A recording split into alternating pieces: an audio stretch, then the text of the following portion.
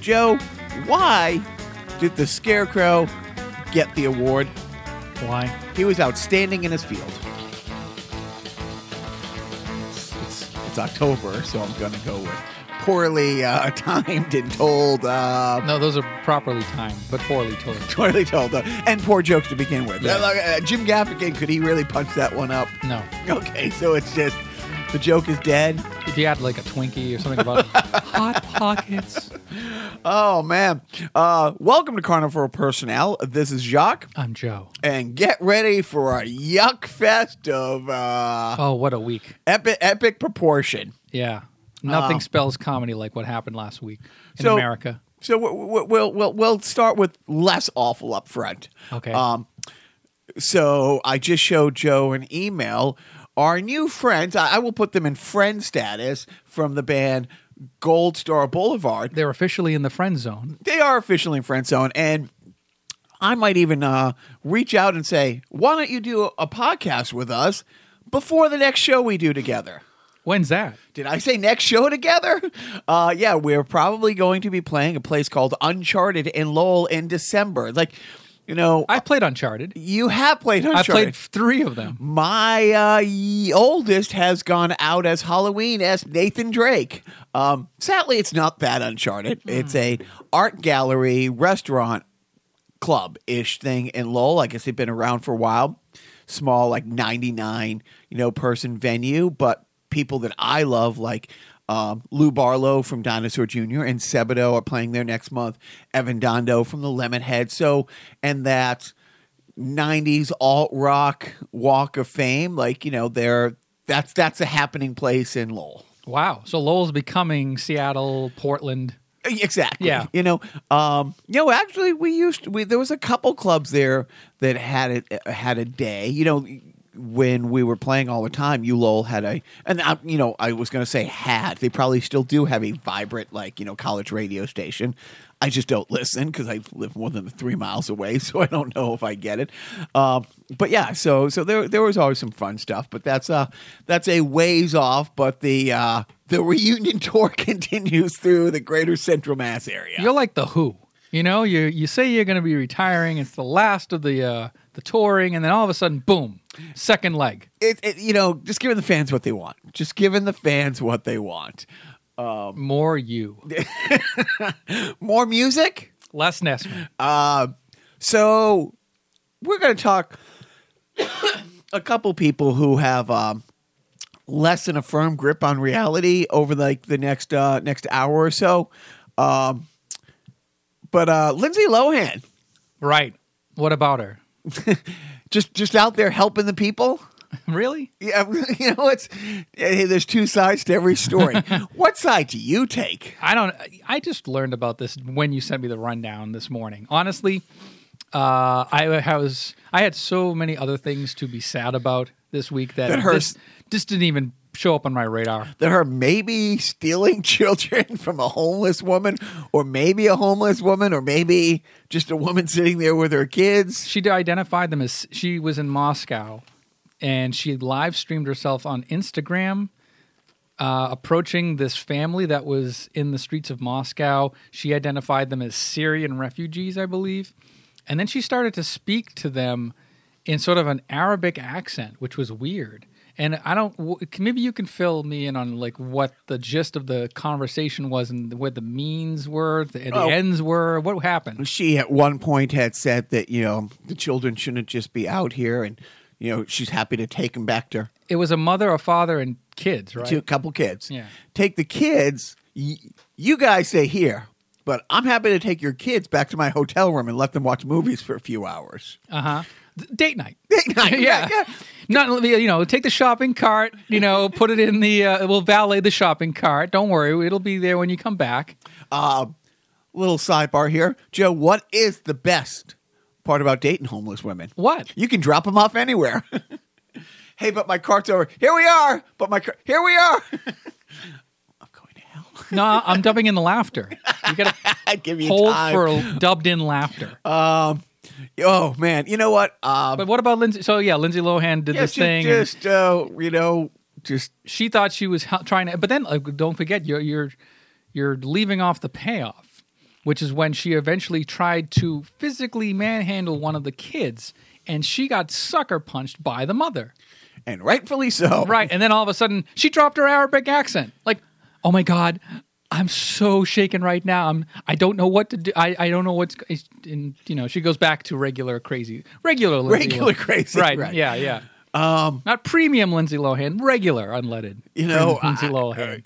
I don't know. What is she over there? Is she doing her own reboot of Parent Trap? Is that what this is? Right, it's more like Kid Trap, where she's trying to trap kids. I know. It's poor she doesn't even work for ICE. What? Yeah, right. Ice. Yeah. I didn't know she was. I thought you meant Vanilla Ice. I'm Yeah. sorry. That's the only ice I acknowledge. And Cube. And And tea. see, can you say Vanilla Ice without it playing in your head? No. No. Okay. So if anybody through the rest of the podcast hears a faint Vanilla Ice All right, in the stop. background, Collaborate and listen. Ice is back with a brand new invention. Something grabs a hold of me tightly, flow like a harpoon daily and nightly. Will it ever stop? Yo, I don't know. Turn off the lights and I'll glow. To the extreme, I rock a Mac like a vandal, light up a stage and wax a chump like a candle. All right. Dance to the speaker that booms. I don't know. I'm not going to. No, I don't know. Wow. The rest. And I fucked up. I said Mac instead of Mike because I had Reese's in my mouth. I'm sorry. absolutely nobody listening to the podcast was calling you out on an incorrect lyric from that song. Maybe Biff. No, actually. if Maybe there's Biff. any white people that are in their 30s or 40s, maybe 50s, they know. They all know the words. Well, I was enjoying every bit of that, but yeah. So okay, let's. That was Lindsay too. Lohan that is was a nut too job? yes, that was too uplifting. Please bring us down further. No, Conan, he announced his tour. Yeah. I will not be here. Actually, it's not 100% confirmed. I'm going to say it's 90% confirmed. But November 1st through November 12th, our good friend Price is Right, and I will be in either Kuwait, Qatar, or Dubai on November 6th when Conan's in Boston. Getting a little R&R away from all this craziness in the U.S. I think I talked about this, but taking a team from Ice Cube's Big Three on a 7 or 8 U.S. military-based tour in Kuwait, Qatar. So I won't be here for Conan, but I take it you and the missus are probably going to go, maybe? I don't know. Probably not. I mean, I think my wife. That's from Borat. Remember Borat? Anyway, my wife will probably be busy with school and stuff, and we'll be busy being poor because this stuff costs money. But we did actually see Conan when he went on his tour when he got kicked off of quit NBC. You can't fire me. Yeah, I quit. right. The legally obligated to not be on television tour. So he came through Boston. She got a picture with Conan, and I got a picture with Andy, and it was nice. But we probably won't see it this time around. Once you've seen Conan once, you don't really want to ruin that experience with a second viewing. You want that to be crystallized in your memories. How come you saw Emo twice? You forced me to. Okay, all right. All right, so now we'll get into the awful, but let's ease our way into the awful with some. Do you want to take good? a pill? Yeah, Ease your way into it, make it less stressful. So this week, as far as I'm concerned, as far as I believe I'm speaking for Joe is concerned, the person who resides at 1600 Pennsylvania Avenue is a laughingstock. And he went out of his way to prove he's a laughingstock this week. Yep. That's not a metaphor. No. That's not hyperbole. No. The world looked at him and uproariously laughed. But they were laughing with him, not at him, according to him. According to him, they were laughing with him, not at him. And according to Fox News, never happened. Right, and there was no laughter. They edited it out. So if anyone doesn't know what we're talking about, Blotus addresses the UN and says his administration has accomplished more in less than 2 years than almost any administration in history, to which the room erupted. With Jesus Christ. Wow. Trying to give him visual cues. Yeah, exactly. Oh, there's no is there laughter? There on is it? laughter, Oh, but we've only had Thank you. So what's great is like instantly it goes into spin. Like Huckleback Sanders is like, no, they were laughing. He puts out a statement, no, they were laughing with me. But it was great. The look on his face. And credit where credit's due, like a good comedian who bombs and kind of goes with it. He's like, well, I didn't expect that response. No, of course you didn't expect the world to laugh at you because you surround yourself with sycophants who tell you how great you are. And the 1 second somebody who can tell you you're great 99 times says, well, maybe we should think about doing this. And you're dead to me. You're fired. I never do them. Loser, But yeah, it was great to see the world laugh at him. And I'm going to rebut that. Okay. No, it was not great to see the world laugh at Donald Trump. You were right. It is not great to see the world laugh at the President of the United States at the United Nations. That was disgraceful. It was awful. But it was just a reminder that, yes, we have to deal with this for yet another 2 years. The Mueller investigation can't complete fast enough. I say that only because it's the only thing that could possibly bring us closer to this shithead getting voted out in 2 years. He's not going to get impeached. Let's give up on that dream. Let's stop it already with the impeachment and the 25th Amendment. Great. All right. Yes. Obviously, if there was a majority of Democrats in the House and the Senate, there might be a push for that. And you need a 2/3 thing, so it would have to be. None of it's happening. Like he would literally have to like take a shit on a baby on the steps of the Lincoln Memorial. Correction, a white baby. Oh, right. Exactly. Because how can you tell otherwise? No. Yeah. So at least he followed up that embarrassment by this week. He also had his first press conference, just his solo press conference in almost a year. And it went swimmingly. It went really great. And I love that it was timed just when the local news was kicking in around on the East Coast, 5 p.m. It dominated it preempted the local news coverage from 5 to 6:15. And what was, I'm just going to talk about like some of his greatest hints or some of his greatest hits. But it truly, I didn't watch it in real time. I was actually doing stuff, but I forget what I was doing, but I was like looking at Twitter every now and then, and people were like, oh my God, he like not trying to be funny, but I follow a lot of comedians. It's like a lot of different comedians I follow saying, wow, this is not funny. He really doesn't have a grip on reality.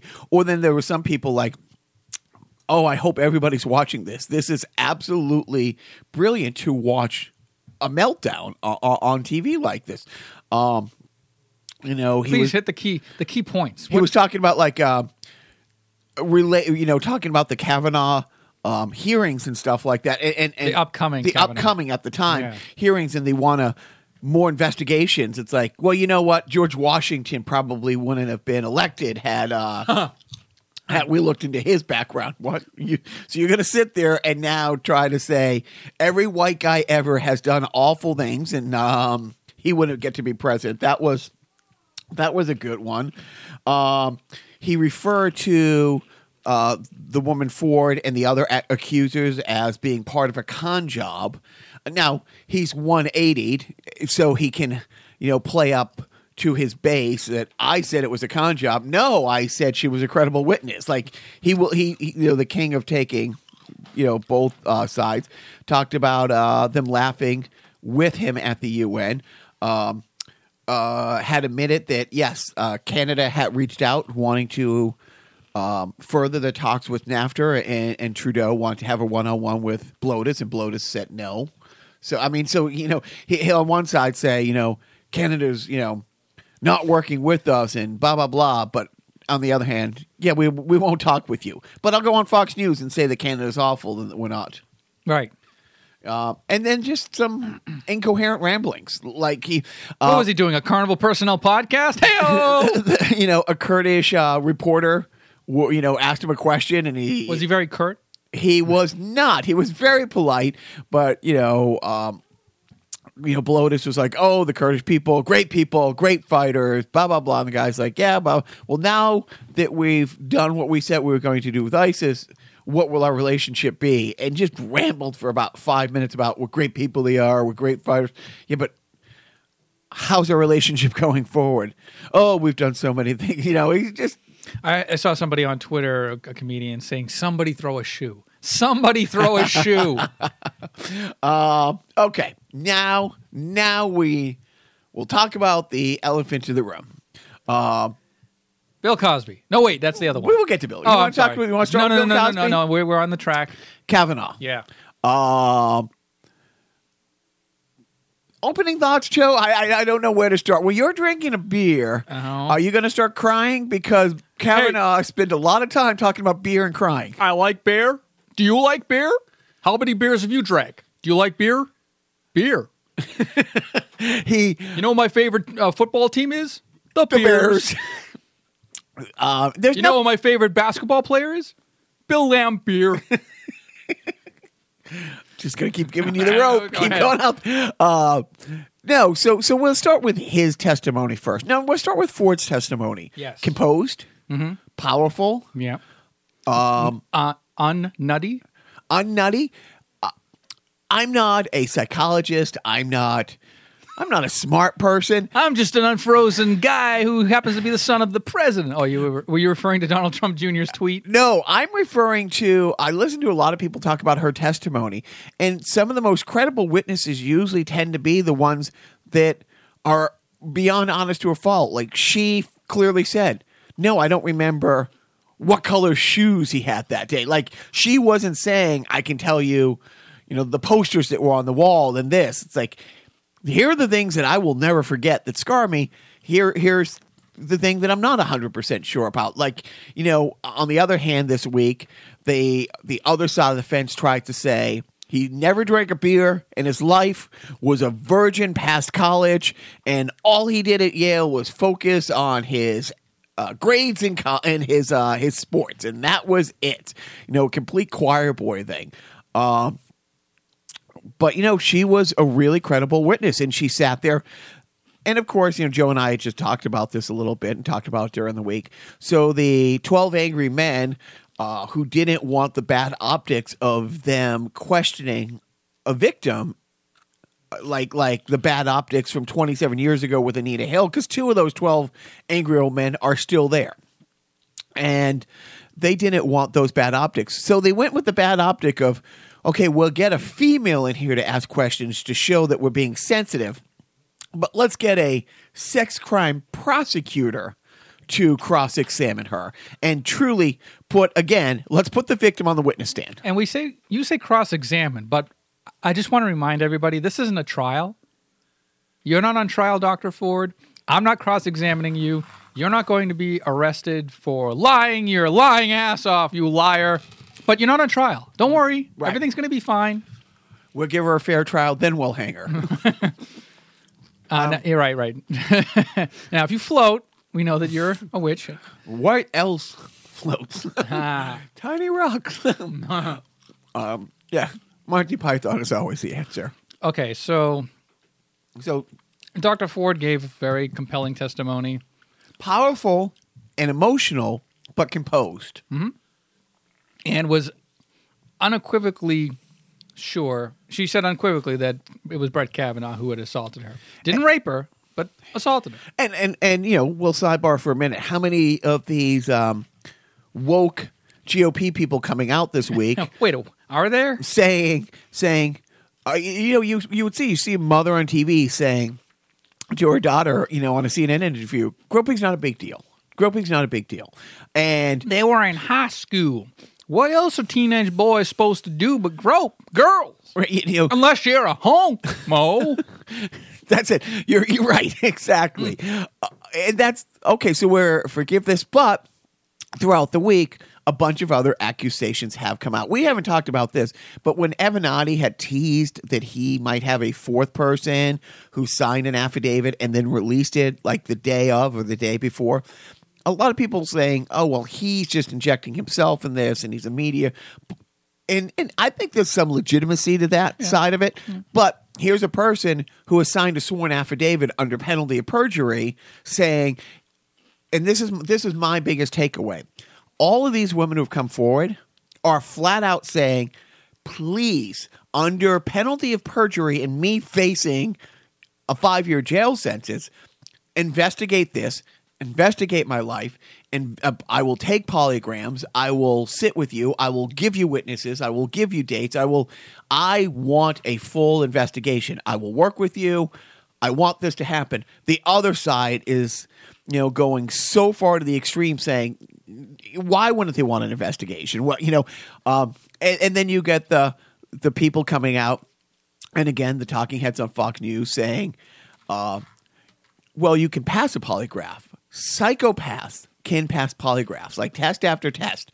So I'm not calling the bitch a psychopath, but we're at Fox News saying that if the shoe fits, she's a lying bitch. And scene. Or the other one that Fox News was putting out, hypnotized. She has been hypnotized to do this. That somewhere along the line, someone had got to her. Or the last, and my favorite one, I think, it could have been a doppelganger. Somebody who looks like him, who has a similar name. This isn't the They're stealing my bits. Right. Seriously. Thank you, Alex. But I do like that Brett Kavanaugh, actually, when he was called in to testify. How'd that go? I thought, well. Composed? Yes. I thought he was becoming of a judge, a Supreme Court justice, if you will. I thought that he didn't show his hand in any way, shape, or form. I didn't. No, of course, he was a whiny, sniveling little bitch. But I mean, the things that he said in his, I think, his opening statement took it like 50 minutes to get through. His opening statement. Part of it was that he suggested or outright accused the Ford. The Dr. Ford was put up by money funded by the Clintons. 100%. Yeah, like that wasn't even left field. That was like beyond the Green Monster. That was like on Lansdowne Street somewhere. Truly, it wouldn't have been any more crazy if they said, Alex Jones, can you make the opening statements on behalf of Judge Kavanaugh? Because he did. Because people, if you have a life and you haven't completely followed this way too much, you may or may not have known. For weeks, the Democrats have been saying, we would like to see the documents from his time in the Bush White House, dealing with the torture memo, dealing with other things that they will not release. But what a lot of people don't understand is he was in the Bush White House working with the Bushes because he had made a name for himself during the Clinton administration working with Ken Starr, on all the Clinton investigations. So this guy, his career for the last 25 years has been going after the Clintons. He by name, has been, is one of the, do you know the whole Vince Foster? No. Vince Foster worked for the Clintons, committed suicide, and the GOP almost instantly for years started the Clintons killed him. Like didn't have him killed. They killed him and brought him and put him on this park bench where his body was found in D.C. And much like, I forget the other family that recently has kept going public and saying to Fox News and the GOP, stop using my, son's death as this. This is fabrication. This didn't happen. For years, Vince Foster's family have been saying, no, he was troubled. He killed himself. We accept that. But here's a guy who is bringing up 25-year history. And again, my favorite thing about the Clinton impeachment hearing is 2 of the 3 people who led the charge on the Clinton impeachment in jail for pedophilia. And the only one who hasn't gone to jail is Newt Gingrich, who is a famous, adulterer, like a famous adulterer. Yes. But yeah, gold star, yeah, as you would. So so Kavanaugh gets up there in his opening statement. he's not being questioned. He's not breaking down because of the questioning yet. He gets there again, but he's crying during his opening statement about how hard this is on his family, how his daughters have prayed for her because his daughters are so great and he's such a great father. They prayed for her together to stop being a lying whore. And honestly, he came so close to saying stuff like just that. But my favorite tweets and my favorite facts about this is people keep pointing out during, Hillary Clinton had to do 11 straight hours of questioning on Benghazi, composed the whole time. In private, of course, right? Behind closed doors. No, public TV, yes. right here. Right. As GOP, and I'm not getting into Benghazi, but they're questioning her. How did this happen? And she never once screamed at them, which she had every right to do. 3 times in the last 14 months, this Senate was asked for more money for security for that embassy that you turned down. Like the GOP turned down. Don't get into Benghazi, though. But she was composed. She never cried. She never. And this guy, and then he's, of course, not only. I mean, we know that the judges are all politician in robes is the term, but I've never seen somebody so blatantly. He, like you said, he said, "You be careful, Democrats. What goes around comes around." He flat out in his opening remarks said, "I'm going to fuck with every Democrat I possibly can as a Supreme Court person." He unqualified himself for the job he has. I truly believe. I'm surprised that the GOP would still nominate him for being a whiny bitch. Right. Like, it's just like when they look at him. No, that's passion. Right. That's emotion. Right. That's fire. Yeah. Fury. All you snowflake libs are all about men showing more emotion. Here's a man showing nothing but emotion, and you want to crucify him like Jesus. If that was a woman if that was for breaking down and crying like that. Oh, yeah, she's unhinged. A hysterical loon, lock her up, that sort of thing. By the way, Jacques, what was your calendar like in the year 1982? Because I know, you and I are probably, I think you're a bit younger than Kavanaugh. You weren't a junior in college or in high school in 1982, but what would your calendar look like in 1982? Let's just play the 1982 calendar game. Well, Summer of 1982. Summer of 1982, I believe I was in Buffalo the whole time, but I'll give you my calendar for 4 years later, the summer that I was a junior in high school. Had lots of sex, no names mentioned, Amy Jean Fletcher, and played lots of hockey, and I did not drink at that time. I drank, and funny, I drank in junior high. I drank in college. Not high school. Not high school. All right. Yeah, which, sidebar, I look at my little bastard who is 11 and think, oh my God, I was about 12 or 13 the first time I got hammered. Now, I've been hammered a lot. I've done lots of stupid things. I feel really confident I could run for Supreme Court without having to backtrack my calendar from 86 or get a list of 65 women.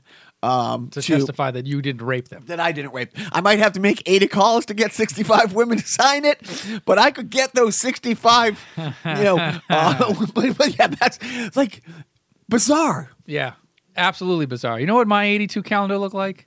Let's see. So you're... I was 5 years old. Yeah. I was 5. You know what? It was I think basically any back issue of TV Guide from 1982 is essentially what I was doing. Just sitting there. I think I was on the 5th or 6th season of Three's Company at that point. It was reruns, catching up, my friends.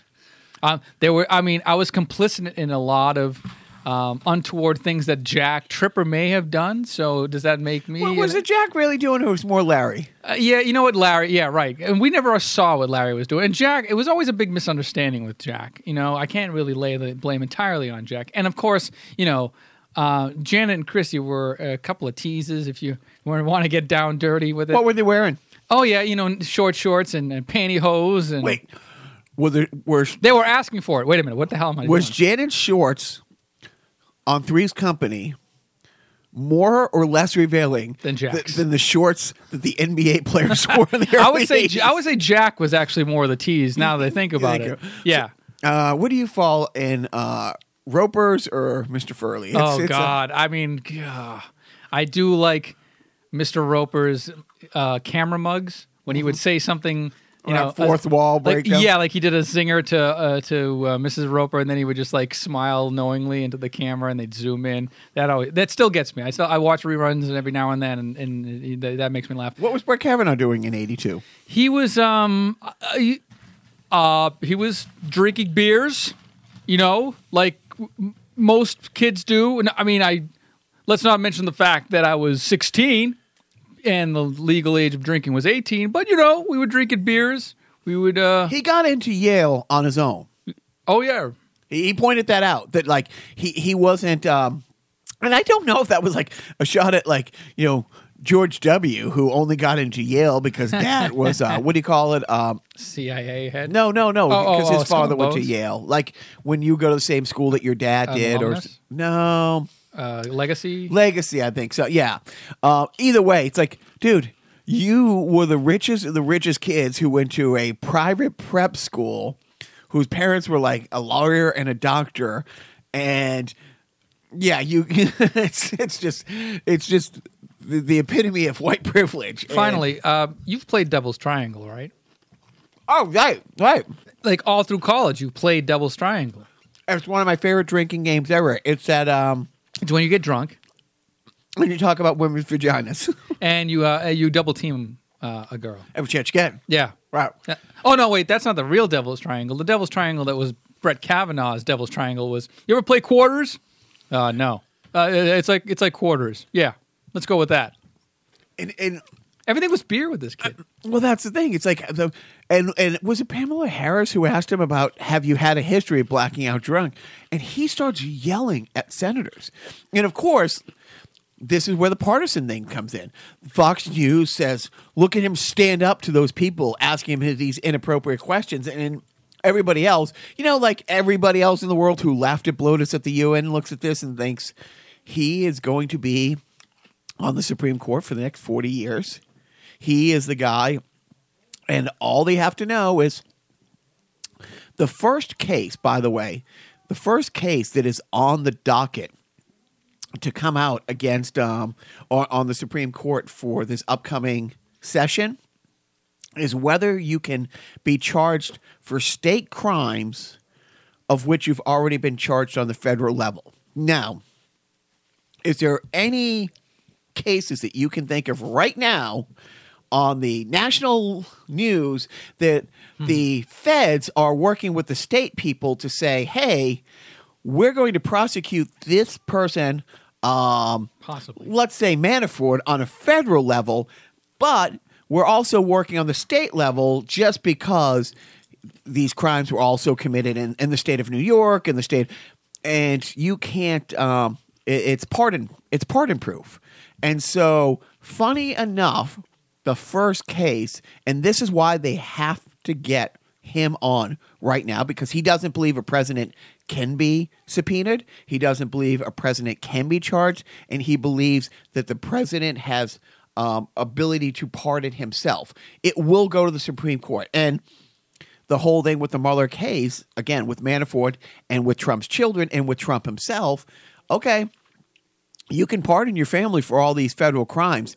These crimes happen in New York, and we've already turned everything over to the state who are prosecuting your children, and you cannot pardon them from state crimes. Mm-hmm. But that's why the rush to get Kavanaugh in is to strip women of their rights and to protect the president and his family. And scene.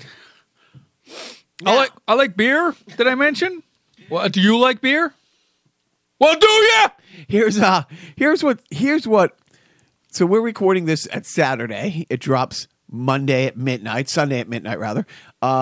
Tonight, probably over the next couple hours when we get done with the podcast, Blotus is giving one of his mega Trump rally support, things.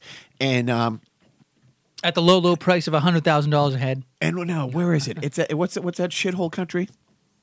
Oh yeah, West Virginia. Yeah. How often? So again, backtrack. He's reaching across the aisle. He had said that it's a con job earlier in the week, and now that Jeff Flake has kind of stood up, but not really, but kind of gave the GOP coverage that let's do an investigation for a week. Let's just recap that Jeff Flake was the sort of swing Republican vote as to whether or not he was going to be confirming or voting in the approval of of Brett Kavanaugh from the Senate Judicial Committee. Which he did. He approved him out of committee. Yep. But won't take the final vote. Right, but he's also calling for an FBI investigation, which is going to happen this week. Limited scope. Limited scope, right? So the guy, the biggest character that we know of, it's this guy Judge. Mark Judge. Not Mike Judge, the creator of Beavis and Butthead. And the documentary Idiocracy. Yeah. You know what? Kudos to Mike Judge for doing a documentary, years ahead of its time. Right. So this guy, he literally was in hiding. Then finally, early in the week, gave a statement. I don't remember. This never happened. I don't remember it. Came from his lawyer, not him. And then after, Jeff Flake said this, instantly his lawyer released a statement. He will cooperate fully under the condition of confidentiality. That's not how things work. No. This is a public thing, and they have to tell the people of the things, of the facts. And even if things are confidential, they don't stay confidential. No. So they're going to come back and say, we completely corroborate this woman's statement. And no one on that side's going to say, well, what about Mark Judge? Mm-hmm. No comment. But and instantly, the FBI said, yeah, we can do this. And we can start questioning people. Let me look at my watch and go. It's what they do. Despite what, Blotus says, it is the most renowned law enforcement agency in the world. Yeah. But according to Brett Kavanaugh, the FBI doesn't come to conclusions. You know that, right? They don't come to conclusions. They just provide, transcripts of interviews and statements. No, they've never taken terrorists to trial and bank robbers to trial and pedophiles to trial and money launderers to trial. And hey, but enough of the Trump family. That's not the MO of an investigation, is to come to a conclusion. I'm not really sure they know. But now here's something. Anyway, so yeah, it's awful. Do you have any thoughts? They've been trying not to have an investigation for a reason.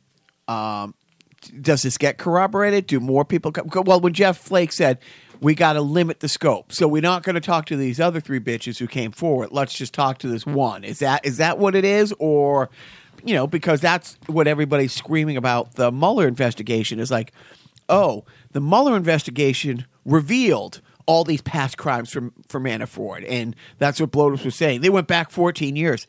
Yeah, it doesn't matter. If you committed bank fraud and money laundering for 14 years, you can still be tried for those things, asshole. Well, they want to limit the scope so they can kind of fast track this thing. You broaden the scope, this Right. thing could take months.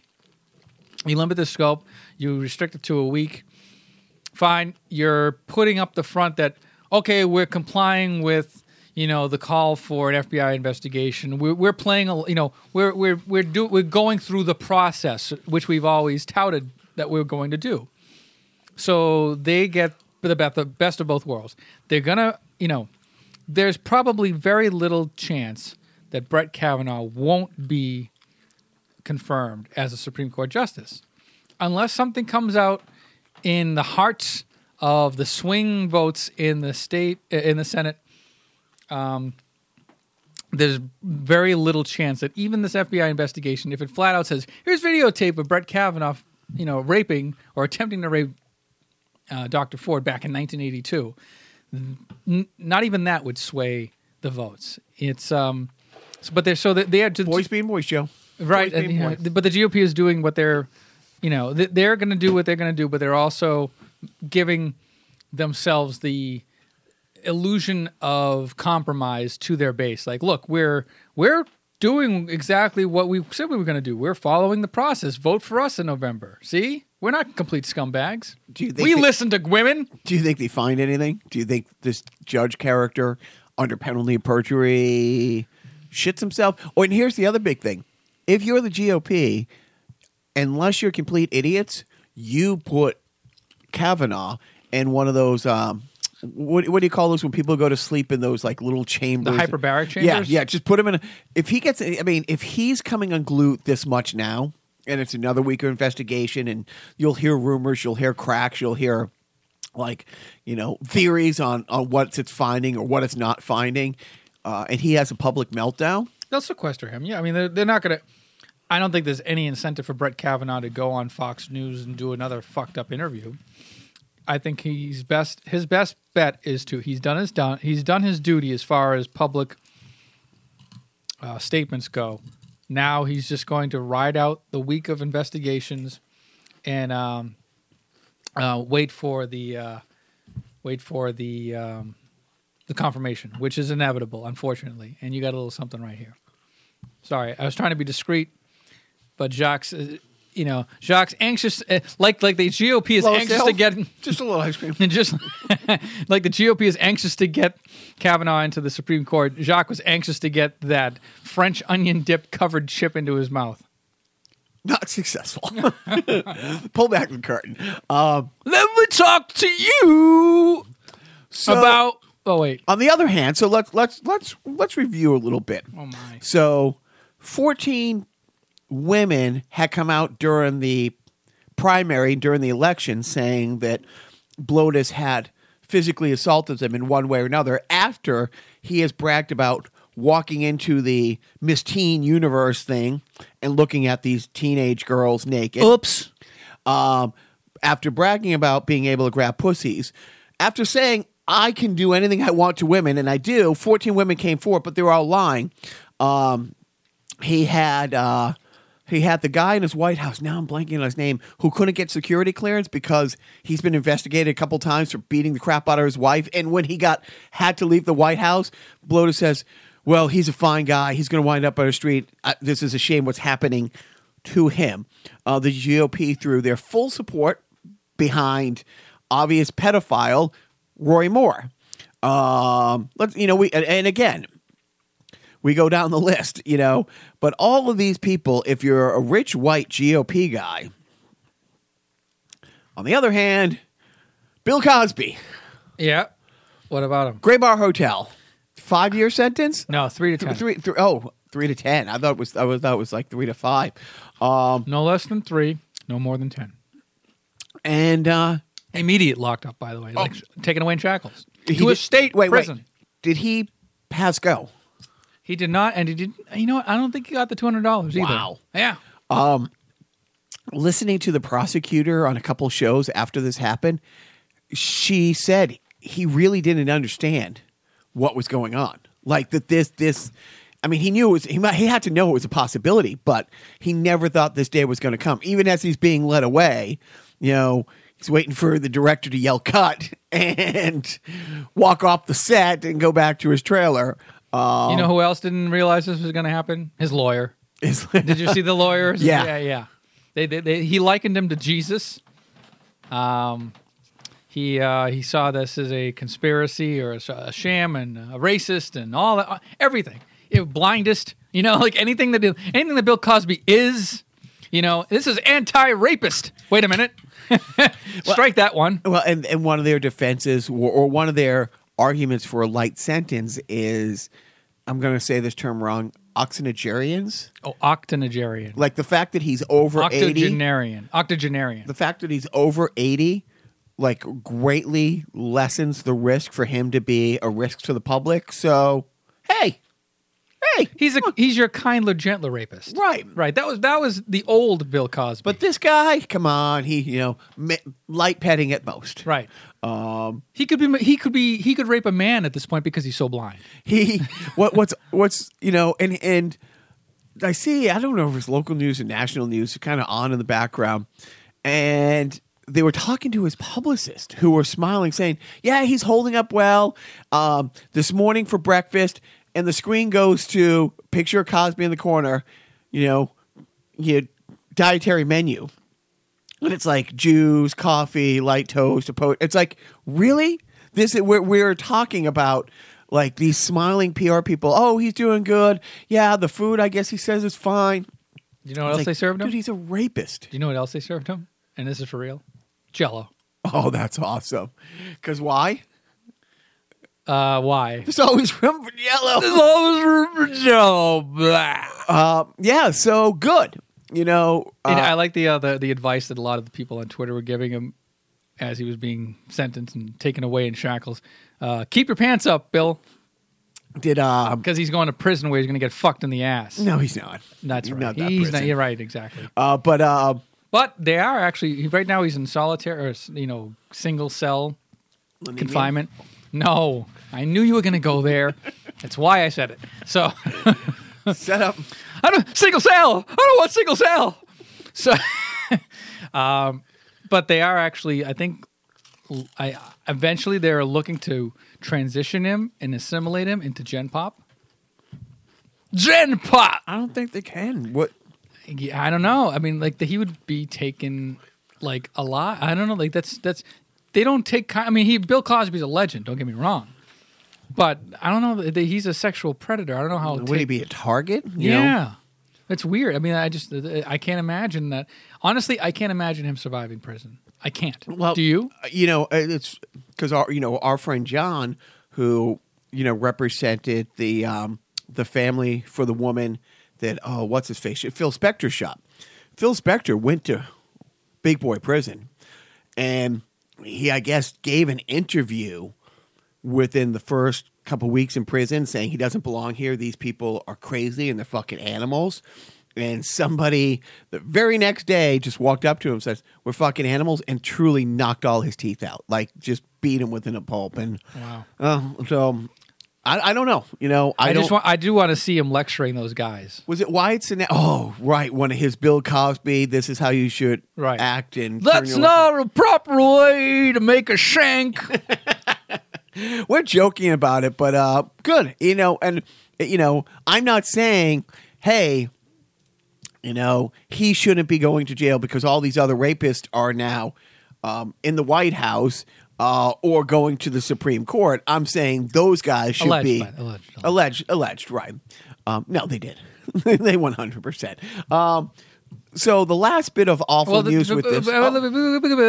We spent 300 years on Donald Trump. We can spend another couple of minutes on Bill Cosby. Please. How does this affect you personally? Okay, we've talked about this since we've been doing the podcast. And it is hard. I mean, the hard thing is, unlike Louis C.K., who did awful things. Never drugged or raped women. Did awful things, though. Inappropriate, but Bill Cosby is. If I went back, if I'm talking from birth to like the mid 80s, Bill Cosby was my favorite performer entity. We've talked before. I think episode number 4, Carnival Personnel Podcast, about our relationships with our dad. Daddy issues. When my dad left, truly, it's like a country song. He left behind his country albums and a bunch of comedy albums. And there was 3 or 4 Cosby albums. I don't think I've heard the comedy album Why Is There Air in 20 years. I might have heard bits here and there, like our Heart Radio comedy. I'm pretty sure I can do that routine verbatim. Wow. It's the one, it's the album that has Lombard Street, like the whole thing about. I am the opposite of a Bill Cosby fan. I know almost no Bill Cosby routines. But his routines. He was a comedian's comedian. I mean, he was huge. He was one of the first to be doing the big stadium tours and stuff like that. Also, what a pioneer! Like with I Spy. I mean, he was. I mean, it's hard for people, even me. I'm born in '69. It's like nice. 4 years after everything that went down in 65. When Roy Moore, again, said the country went to shit. Oh, that's right. Civil Rights Act. I forgot. Okay, makes sense. But he was at the ground floor. He was also, he gave a lot of money to his colleges and other colleges, but he was also very outspoken about, hey, the black community, get your shit together. It's like, yeah, here it is. It's 1985, and you don't have the same opportunities these white privileged kids do, but you're also not having hoses turned on you and dogs sick down you because you want to fucking go to school. This is what I went through, and this was fucking awful. And this is what my parents went through, and it's fucking awful. What you're going through sucks, but it's not this. It's time to and he was outspoken about that. He also put the money where his mouth is. Like I said, he gave to people. He fought on the front lines of the civil rights, I Spy and stuff like that. He got. Was he an I Spy? He was an I Spy. Oh, okay, that's right. Yeah. I only know Robert Culp. Was there another person? Yes, exactly. Wow. Robert Culp only made. I think he made like 8 or 9 times more than him. Like they were partners on the show. It's like Starsky making twice as much as Hutch, type thing. But like I said, he at the same time knew I'm the first black dude in the opening credits on a primetime show. Like as a season regular, like I am equal with Culp, except in pay and all that stuff. But he knew he was taking one for the team. The Fat Albert Show, like always great with kids, and the Cosby Show. I mean, I loved the Cosby Show. I mean, I really did. There was one of the things I liked about the Cosby Show is, one of my favorite episodes. His son saying, who got bad grades, but he wants to, do whatever with his life. Was it the Monopoly money thing that they always play that clip over and over in Best of TV? Well, he gave this impassioned speech about, just because you went to school and that was your path, my path might be different, and I want you to love me for who I am and respect me, and, I want to do this with my life. And Bill Cosby's nodding, listening to his son, and you're waiting for the hug at the end, and Cosby's like, that's the dumbest thing I've ever heard. You're going to go to college. You're going to work your ass off. You're going to get good grades. I mean, and you already brought it up, in retrospect, like he threw one of the women off the show. Did she pose in Playboy or did she do an R-rated movie? Like, I forget. One of the older daughter had done an R-rated movie, and I think she showed her breast, and he thought that was banishment. You can't be on this uplifting family, show.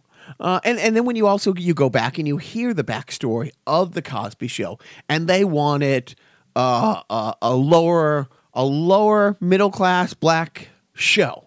That's what they wanted. And Cosby's like, no, there are black doctors out there. There are black lawyers out there. There are no shows that shows there's black lawyers. There are gynecologists who have practices in their basement.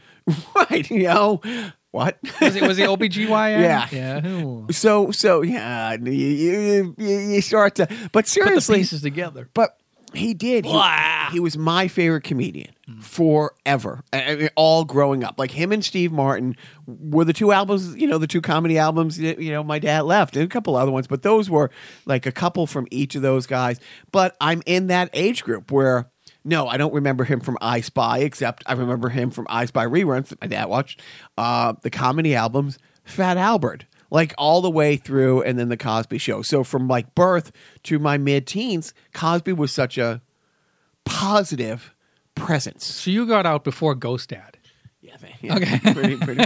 Leonard Part 6. Leonard Part 6. He jumped the shark there. But seriously, I mean, and this is a guy who for decades, and again, the amounts of money that he gave to, is it Hofstra University there? Temple that he went to. Played football at Temple too. But it and with all that said, no, I'm not going to go back and listen to old Bill Cosby bits. I'll quote them because they're so ingrained in me, but he's a monster. And it's hard when your hero turns out to be a monster. He didn't have a bad moment. He didn't make a couple. It wasn't boys being boys. It wasn't Al Franken-ish kind of like one picture. Being stupid. Yeah. Doing a dumb thing out of context, Mm-hmm. No, this is a guy who methodically did this. And for every one woman who had come forward, gosh, There's probably a dozen who, because you listen to the early ones who came out, and it's always that, well, why didn't you come up for it? If this really happened, why didn't you say something? He's fucking Bill Cosby. Who the fuck are you? Right. And by the way, when I mean, this conversation has been going on, especially this week with the Kavanaugh hearings. Women do not report rape and attempted sexual assault for myriad reasons, let alone there being that the perpetrator is one of the most well-known celebrities in the United States, if not the world. Money. I'm going to tell you something awful, Joe. Wait, are we going to do the joke again from this? Why did the Scarecrow win the award? He was outstanding in his field.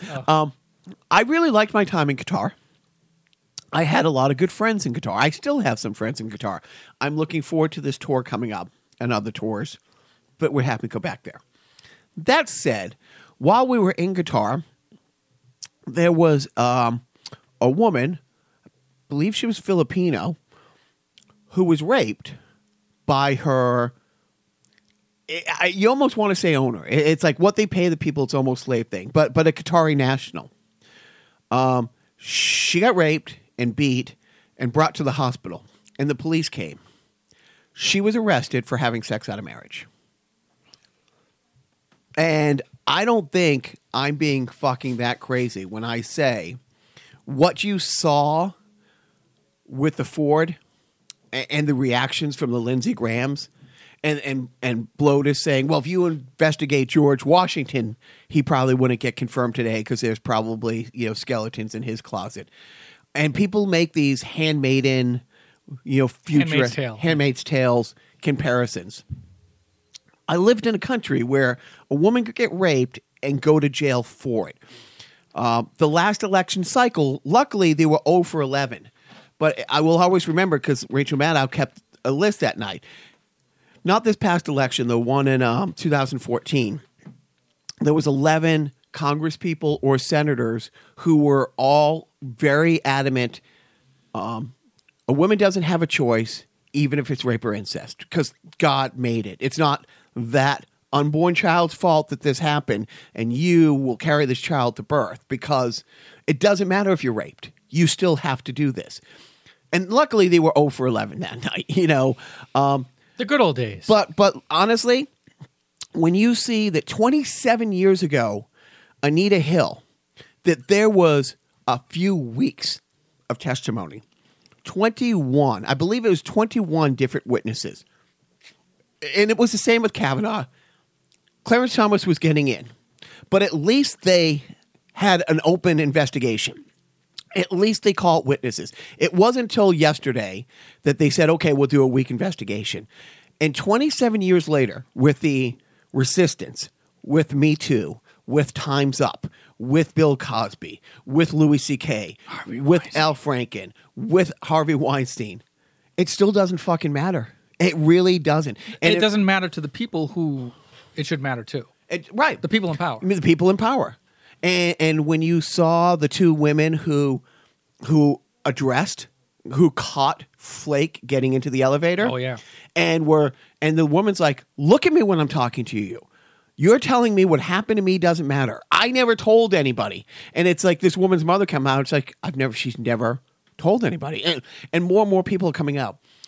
You've had this in your life. I've had in my life. I know people.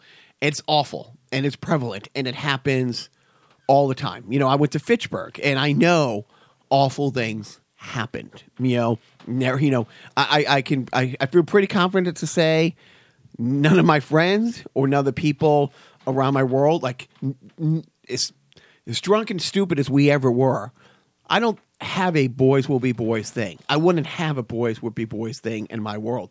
But here it is for the most important position, more important than the presidency. Right, because the president will get voted out in 2 years. 40 years. Yeah. I mean, we're talking 40 years. The guy's a few years older than me. And if he gets as old as Ruth Bader Ginsburg, we're talking my little guy is going to be older than me when Kavanaugh's still making decisions. Mm-hmm. That's I could, if I'm still around, be a great-great-grandfather at that point. Right. But like I said, Anita Hill 27 years ago versus now, and as bad as she was treated, and Joe Biden fucked up. Joe Biden really fucked up, and Joe Biden keeps apologizing for fucking up. Basically, the Democrats had the House, and they were partisan, and they're like, yeah, well, we're going to put him through anyways. It's regrettable. It's regrettable. It doesn't make what's happening now okay. And scene. Let's go to a defunct sponsor, for Christ's sake. Time to make the donuts. Introducing a big idea from a giant in the business, the world's smallest donuts. Ta-da! In new Dunkin' Donut cereal, you get delicious, crunchy little donuts by the hundreds. All your favorite donut shapes, rings, holes, and twists. You can choose rich chocolate or glazed donut flavors, or both as part of a nutritious breakfast. Dunkin' Donut cereal, crunchy little donuts, great big taste. Time to eat the donuts. So, as we spoke, I don't do well when the Patriots don't win their last game of the season. I don't do well at all. I take it so personally. I take everything off the walls, all the shirts, and they get literally thrown to the back of the closet, buried. And it takes 2 or 3 months for the healing process to start. And over the last 17 years, I've had nothing but, and it's always been like that, even as a kid. Even when I had the false hope of, well, we just drafted Tony Eason over Dan Marino, and I believe over Jim Kelly too. Hey, how'd that work out? Whatever happened to those guys? Nothing. Not Super Bowls. No, wins, that's so that is true. That is true. None 5 of them Super have a Bowl Super- appearances. no Super Bowl rings. Go on. But the drama of why Belichick benched Malcolm Butler in the Super Bowl, and then Brady, who always famously said, I don't do commercials because every day I'm shooting commercials, one day I'm not training. And he was asked, this is the late aughts, why Peyton Manning does all these commercials, but he's won all the Super Bowls. Why doesn't he do all these? And he said, I don't want to do commercials. He did the Uggs and stuff, but he wasn't State Farm shooting 10 commercials. Nationwide. Right. No, he also did, anyways. Yeah. But so so the whole drama of halfway through the season, it's when the drama started when Kraft told Belichick, hey, I know we've had this plan in place for the last 4 years that Jimmy Garoppolo is the next one. And we have a succession plan. We have our quarterback in waiting, and we have Josh McDaniels, our coach, in waiting. You're going to coach another year or two with Josh as your coordinator, and with Garoppolo, then you become the GM, and we have another 10 years of at least 10-6, 11-5, go to the playoffs, 5 out of the next 6 years seasons. Wrench got thrown in, became a pissing contest. Kraft said he would never intervene. A Bill decision. Bill took it out on the team by giving Jimmy Garoppolo away for almost nothing. Whatever happened, why he benched Malcolm Butler, and it wasn't our offense that was having a problem in the game in February. It was the defense. But that happened. And then all the offseason, and even as I sit here, there's no way for years, nobody at FNH has ever seen me on a Friday, during the football season or a month before a football season or the entire year after things go our way in January and February. On a Friday, I'll wear the same T-shirt and Teddy Bruschi jersey on Friday that I wear through the game and if they win the next day. I haven't taken anything out of the closet. It has nothing to do with them getting blown away this past weekend, which talk about that in just a sec. I know everyone's excited about it. But it's the drama, and it's the bullshit. And we've talked about it, how I haven't been following it much in the offseason. But you can't live here and not hear all the whispers. I now believe, and I mean this, Joe, I now believe in the Bill is fucking with the franchise conspiracy theory. Uh-oh. No, you go down the list. Is there Clinton money involved? Of course there's Clinton money involved. This is all about Vince Foster. Weren't you paying attention? I like beer. And so in the offseason 2 years ago, the Pats went all in. We're going for one more Super Bowl for Tom. That he rides off to the sunset. He retires. He goes to San Francisco. But we're going to, because they never went out in free agency. Like when free agency started, they did the huge signing with the cornerback from Buffalo. They did the huge signing with the running back from Buffalo. They did the huge trade getting Cooks for our first round draft pick. They've never done those things in the Belichick era. They've always, hey, we'll trade our first round pick for 2 second round picks. You know, it's always the value thing. Hey, we'd rather have 2 $5 million linebackers than 1 $10 million linebacker. That's always the way it's been, the depth. Anyways, this offseason completely different. They knew that Julian Edelman was not going to be here for the first 4 games. They knew that in March. The league let them know. In April, by NFL standards, they let go of Danny Amendola, whose nickname for the last 4 years is Playoff Amendola, because he has 3 or 4 catches a game during the regular season, and 3 or 4 of his catches every game are always 3rd and 11, and they're great catches. But in the playoffs, he's just money. I mean, he's been the Atlanta game, 2 of the 3 2-point conversions were Danny Amendola. You know, one of the big touchdowns. Anyways, you know Julian Edelman, Brady's go-to guy, isn't going to be here for 4 games, and you let Danny Amendola go, which made no sense. But then you trade Cooks away, and you got a first round pick for Cooks, which you then turned into a running back who was expected to go in the 3rd round, who had knee problems all through college. Like Sony Michel missed most of his senior year with a bad knee. Had he come out of the draft his junior year, would have been a first round pick. But he hurts his knee, misses most of his senior year, and every draft board had him 2nd or 3rd. So we take away Cooks, who 1,400 yards last season and 10 touchdown passes. He's gone. No Julian Edelman. He's gone. Danny Amendola is gone for the season. Edelman comes back in 2 weeks. But here's where I was like, okay, well, Brady doesn't have the weapons he had, but Amendola's coming back, and he had Gronk. Well, there was these rumors all in the offseason that they tried to trade Gronk. And I was saying, good, get Gronk out of here. Because Gronk was saying, I want to be dirt biking. Gronk didn't show up to the OTAs. Gronk was out doing the WWE instead of this and throwing in the Patriots' face that, hey, I'm at Gillette Stadium for a motocross event the day after not showing up for the OTAs. But then it turned out that, and Gronk himself on TV after the game said, yeah, that happened. I told him I wasn't going anywhere without Brady. Brady's my quarterback. They tried to send him to Detroit for a 2nd round draft pick, for a 3rd round draft pick to Matt Patricia out there. So think about that. Bill was okay with Tom Brady going out there week 1 without Gronk, without Edelman, without Cooks, without Amendola, and their number 1 receiving / running back last year, Sweet Feet Lewis, he's also in Tennessee. So he was willing to take away the number 1, 2, and 3 receiver, because Hogan's a 4th receiver. So your top 3 receivers, and Gronk, and your running back, and your 41-year-old quarterback. And I really believe it's like, okay, you want to keep Tommy? You think he's this fucking good? Let's see how good he is. I'm taking away all of his toys. Every single one of them. It's hard not to say. And then when you see Detroit got beat 42-3 week 1, 42-7, 42-3. No, 42-10, because the first play the Jets quarterback threw with a pick 6. Right.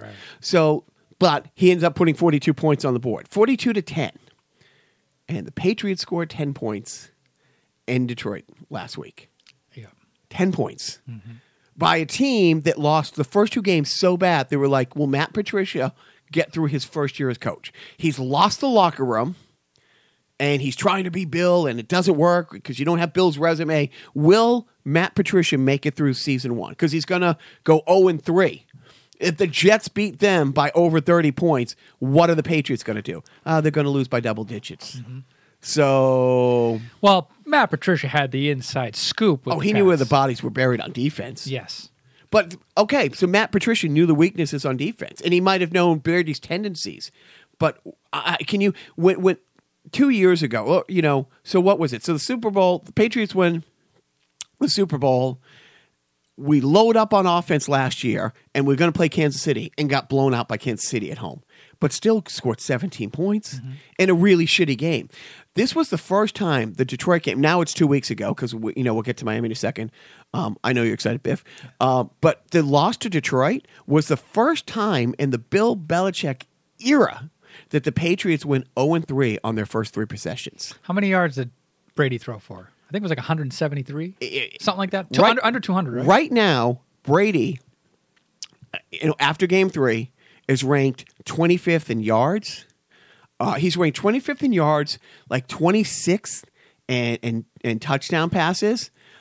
He is ranked 28th, tied. There's 4 people tied at the bottom. He hasn't thrown 1 pass over 40 yards. Oof. He's thrown 10 passes over 40 yards, but not 1 complete. Right. I mean, he's thrown. Yeah, what's his completion percentage? I mean, it's under 50. It's about 50%. I mean, 2 of the guys that he threw to in the Detroit game were guys who got cut during training camp, who we ended up bringing back. I mean, literally. So does that boil down to poor receiver options, or does it boil down to like just a weaker protection, the offensive line? No. Honestly, it's the receivers. Like, what's the average time in the pocket?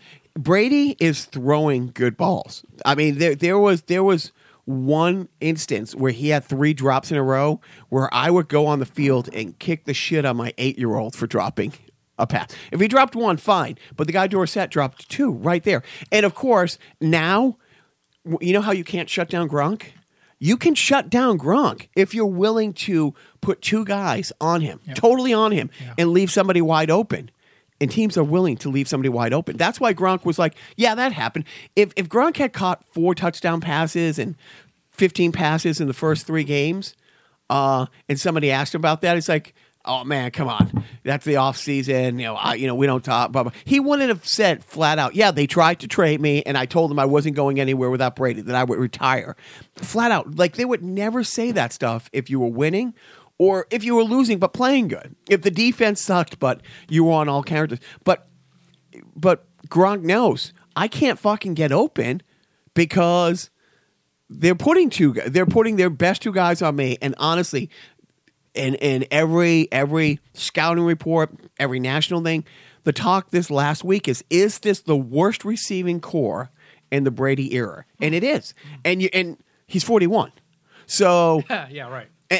And when you find out, wait a minute, there's a couple great players on Detroit. You weren't training Gronk for a great person on defense and a younger guy who's great. No, it's just awful. I mean, well, quit looking at the past, Jacques. Look ahead to the week 3 future. I mean, past. Week 4, rather. I predicted that the Patriots would get swept this year by Miami. Right. If I'm correct, this will be the first 1-3 start.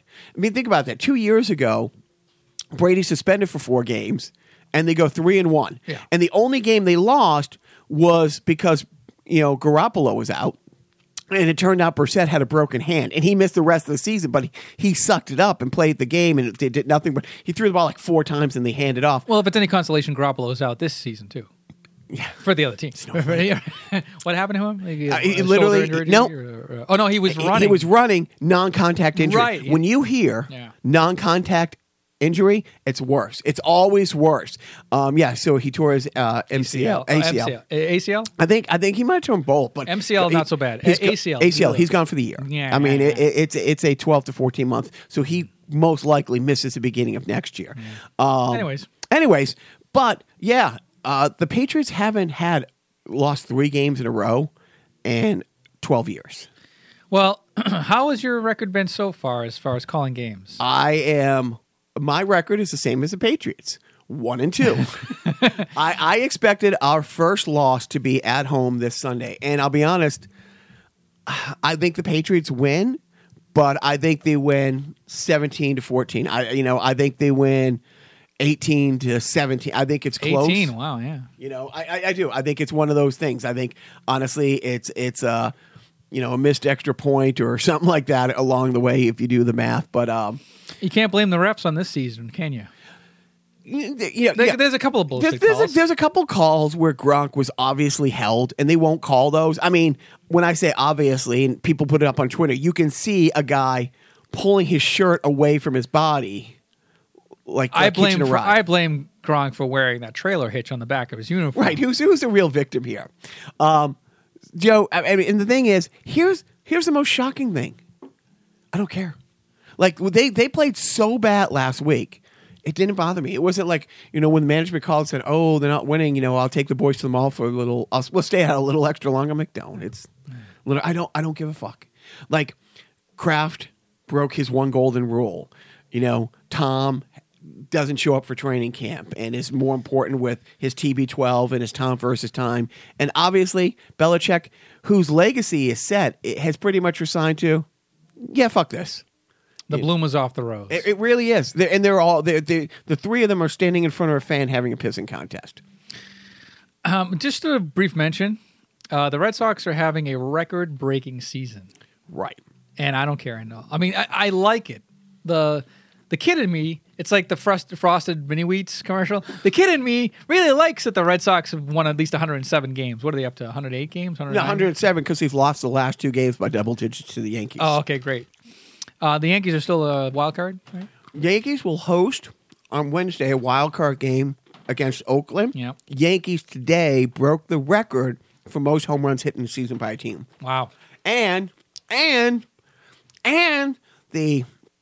2-time Cy Young Award-winning pitcher Chris Sale by the Red Sox completely breaking down. Yeah, like great. Literally pitched 3 innings the other day and gave up like 8 runs. It's a good way to head into the playoffs. But regular season means nothing. I know, seriously. But it's honestly, I kind of if I will watch it, obviously, if they make it to like a kind of a showdown. If they make it to the divisional finals where it's Red Sox Yankees, I'm in. Let me know how it works. I'll hear about it, but I'll watch. I mean, I gotta root for the like Seinfeld. I'm rooting for the laundry. I jumped off the bandwagon after 2011, and 3 years later they won the World Series, and I haven't seen a pitch. I mean, I hear because I listen to sports radio. I can't not know the players and stuff, but I am. The franchise, like baseball, is dead to me. Mm-hmm. Yeah, if there was a World Series or a game, whatever, maybe. I don't think I can name 2 Yankees. I didn't watch the 2013 World Series at all. Yeah, at all. Like, and I was like beside myself in 2004. I was beside myself in 2007. Yeah. I literally. Oh, yeah. I mean, I remember being in a sports bar in LA with management and calling our old friend Kim, my friend Kim from college, who we probably went to 50 Sox games together. We sublet an apartment in Alston for 2 years, pretty much so we could walk to Sox games. And I remember like just calling her and both of us crying, on the phone. Even in 2007, my little guy was born in September, and I remember I was with 2 guys from F&H in management at a Hooters and Santa Monica holding him. Like literally, I remember like the last at bat I wanted to pick up and physically be holding my son while watching a World Series. Luckily, you didn't spike them when they won. You don't know that. They don't call them bouncing baby boys for nothing. Have you seen his math scores? What did you cry more at? The winning of the World Series in 2004 or the birth of your son in 2007? No comment. Look, I didn't go my whole life without my son. Well, you know what? That is pretty gritty of you. It's I'm trying to segue. What into a the next segue. thing. Okay, if you're not a sports fan, if you're not I'm not. did you see Gritty? Of course. Okay, Gritty is the Philadelphia Flyers' new mascot. And who are the Philadelphia Flyers for those uninitiated? Well, the NHL expanded from 16s to 12 in 1968. The Flyers became one of those franchises who went on to be the first expansion franchise to win a cup, winning it back-to-back in 74 and 75, sadly winning it in 74 against a one-legged Bobby Orr. In 6 games. With nothing but brute force. The Broad Street Bullies. Fun fact about that team, in 1976, the Soviet Union sent the Red Army team to play 12 NHL teams. They went home with a record of, or was it 10 games? They went home with a record of 9-0-1. Like 9 wins, 0 losses, 1 tie. What's interesting about that, almost that exact same team, that team that beat 9 out of 10 NHL teams, that's the team that the U.S. Olympic team beat in 1980, 4 years later. Almost like out of that 20-man roster, there was 16 of the same players on it. That's an NHL. That's not an NHL team. That's a dominant NHL team, that Russia team. They would not come out of the locker room after the first period with the Flyers. Wow. They won it. And basically, it was this big thing, and the league had to come down and tell the Flyers, leave them alone. don't stop. Ease up on the Stop hitting. Ruskies. Not so hard. I hate the 70 Flyers, because they beat the Bruins in 2 cups. We're not here to bash the Flyers. We're here to bash the Flyers' new mascot. But I will say, Clark, their captain, Google Clark Cup picture. It's one of the most iconic pictures. It's him smiling ear to ear, no teeth. It's like absolutely one of my favorite hockey pictures. Okay, so Gritty is the Flyers' new mascot. And jumping a little ahead to Joe's random video game review and video game section of the podcast, he truly looks like a demon creature out of Five Nights at Freddy's.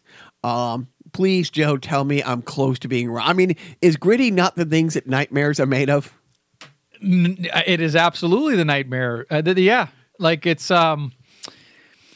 almost like if Dr. Teeth and Animal from Muppet Show fucked and procreated, and then Donald Trump got in at the last second and injected some of his sperm. Right. Like, that's what would come out of this.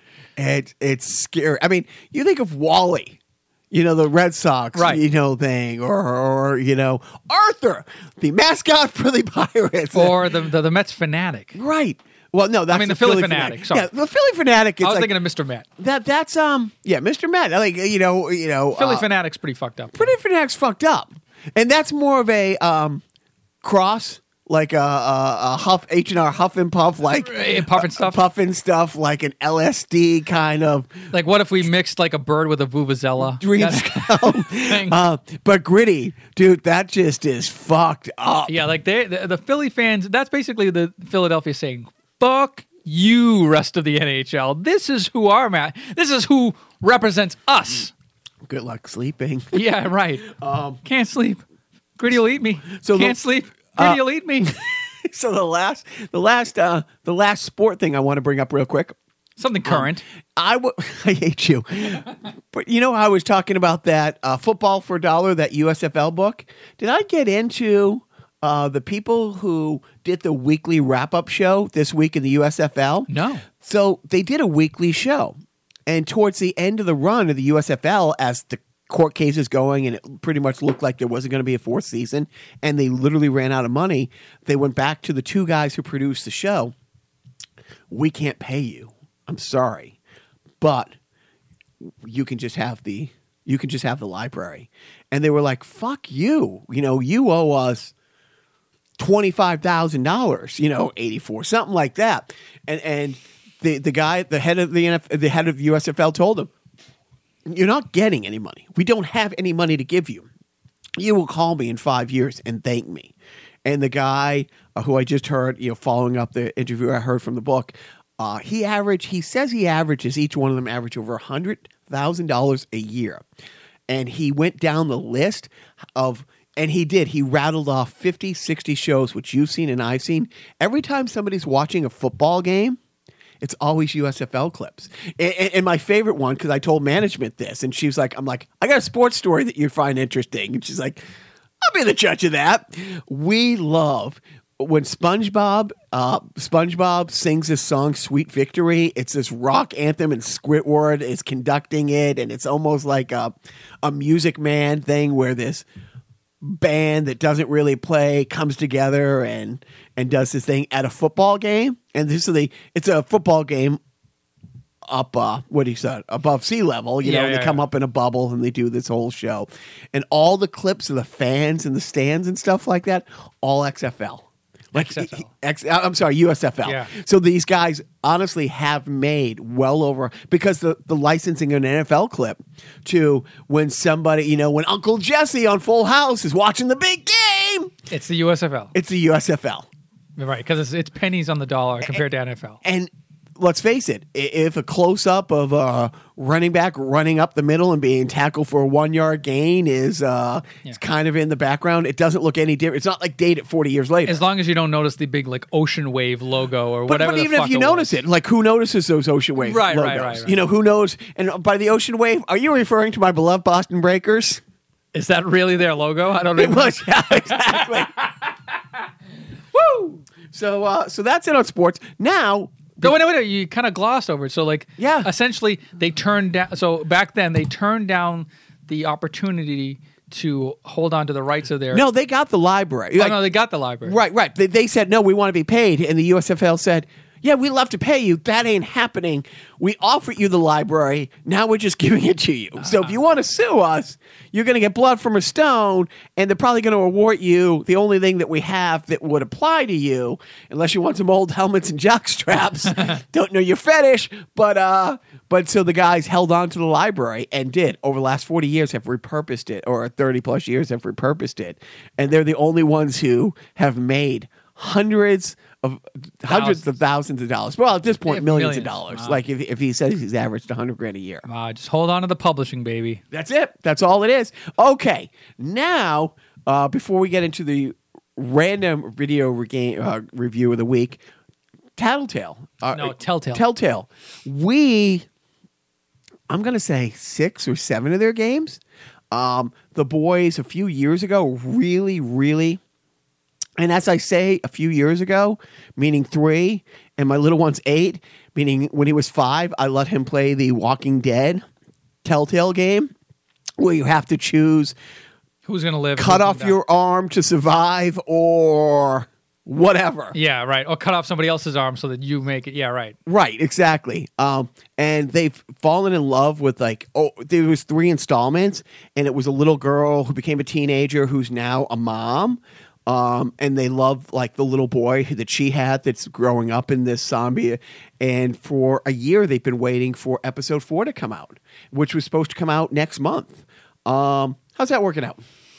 Telltale Games, the publisher of the esteemed Walking Dead video game franchise, is closed. Yeah. They apparently they've been, I guess, hemorrhaging money. They've been licensing a lot. Like, they paid a lot of money over the years in licensing. They got Batman. They got Back to the Future. Yeah, we have one of the Batman games. They got Back to the Future game was pretty successful, too.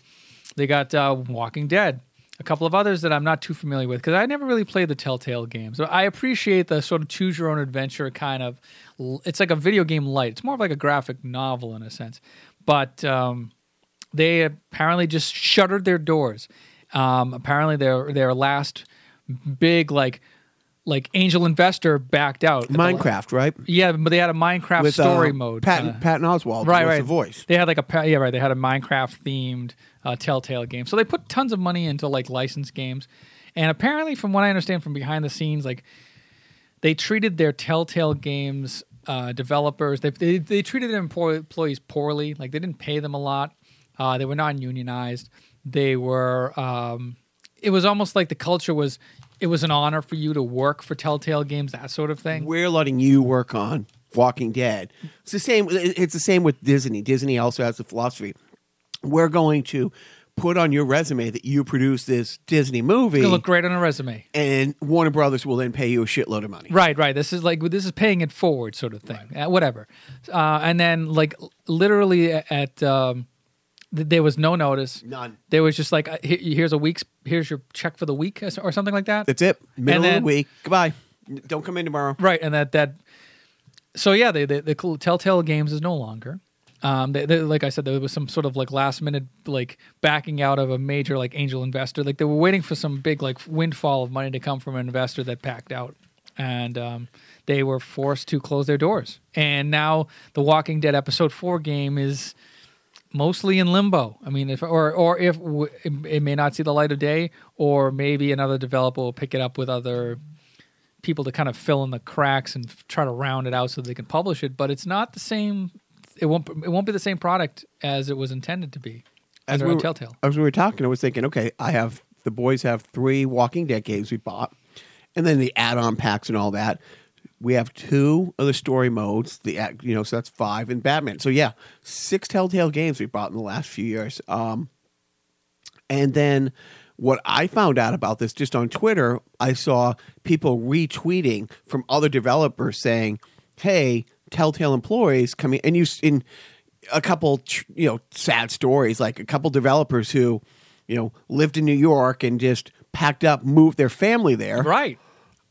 and And that's the other things that they you're just talking about is that they packed up they enticed people to come in to under the Telltale tent to work for them, kind of almost knowing that they were on the bubble, that these employees that they're telling to pick up and move across the country to work for them, they may not have a job in a couple of weeks or months. And if you're a developer, wait a minute, they have the Walking Dead franchise.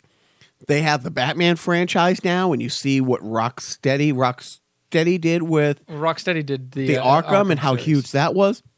They have Minecraft. They're tied in with Minecraft. I mean, it's like, yeah, this is a great company. It's but you feel bad for the people who packed up the Winnebago, moved out there, and now they're unemployed. And the most expensive place probably in the country to live is the Bay Area. Yeah. But that's how I found out about Telltale, because all the Twitter post from the other development people saying, "Hey, if you work at Telltale, direct message me." Yeah.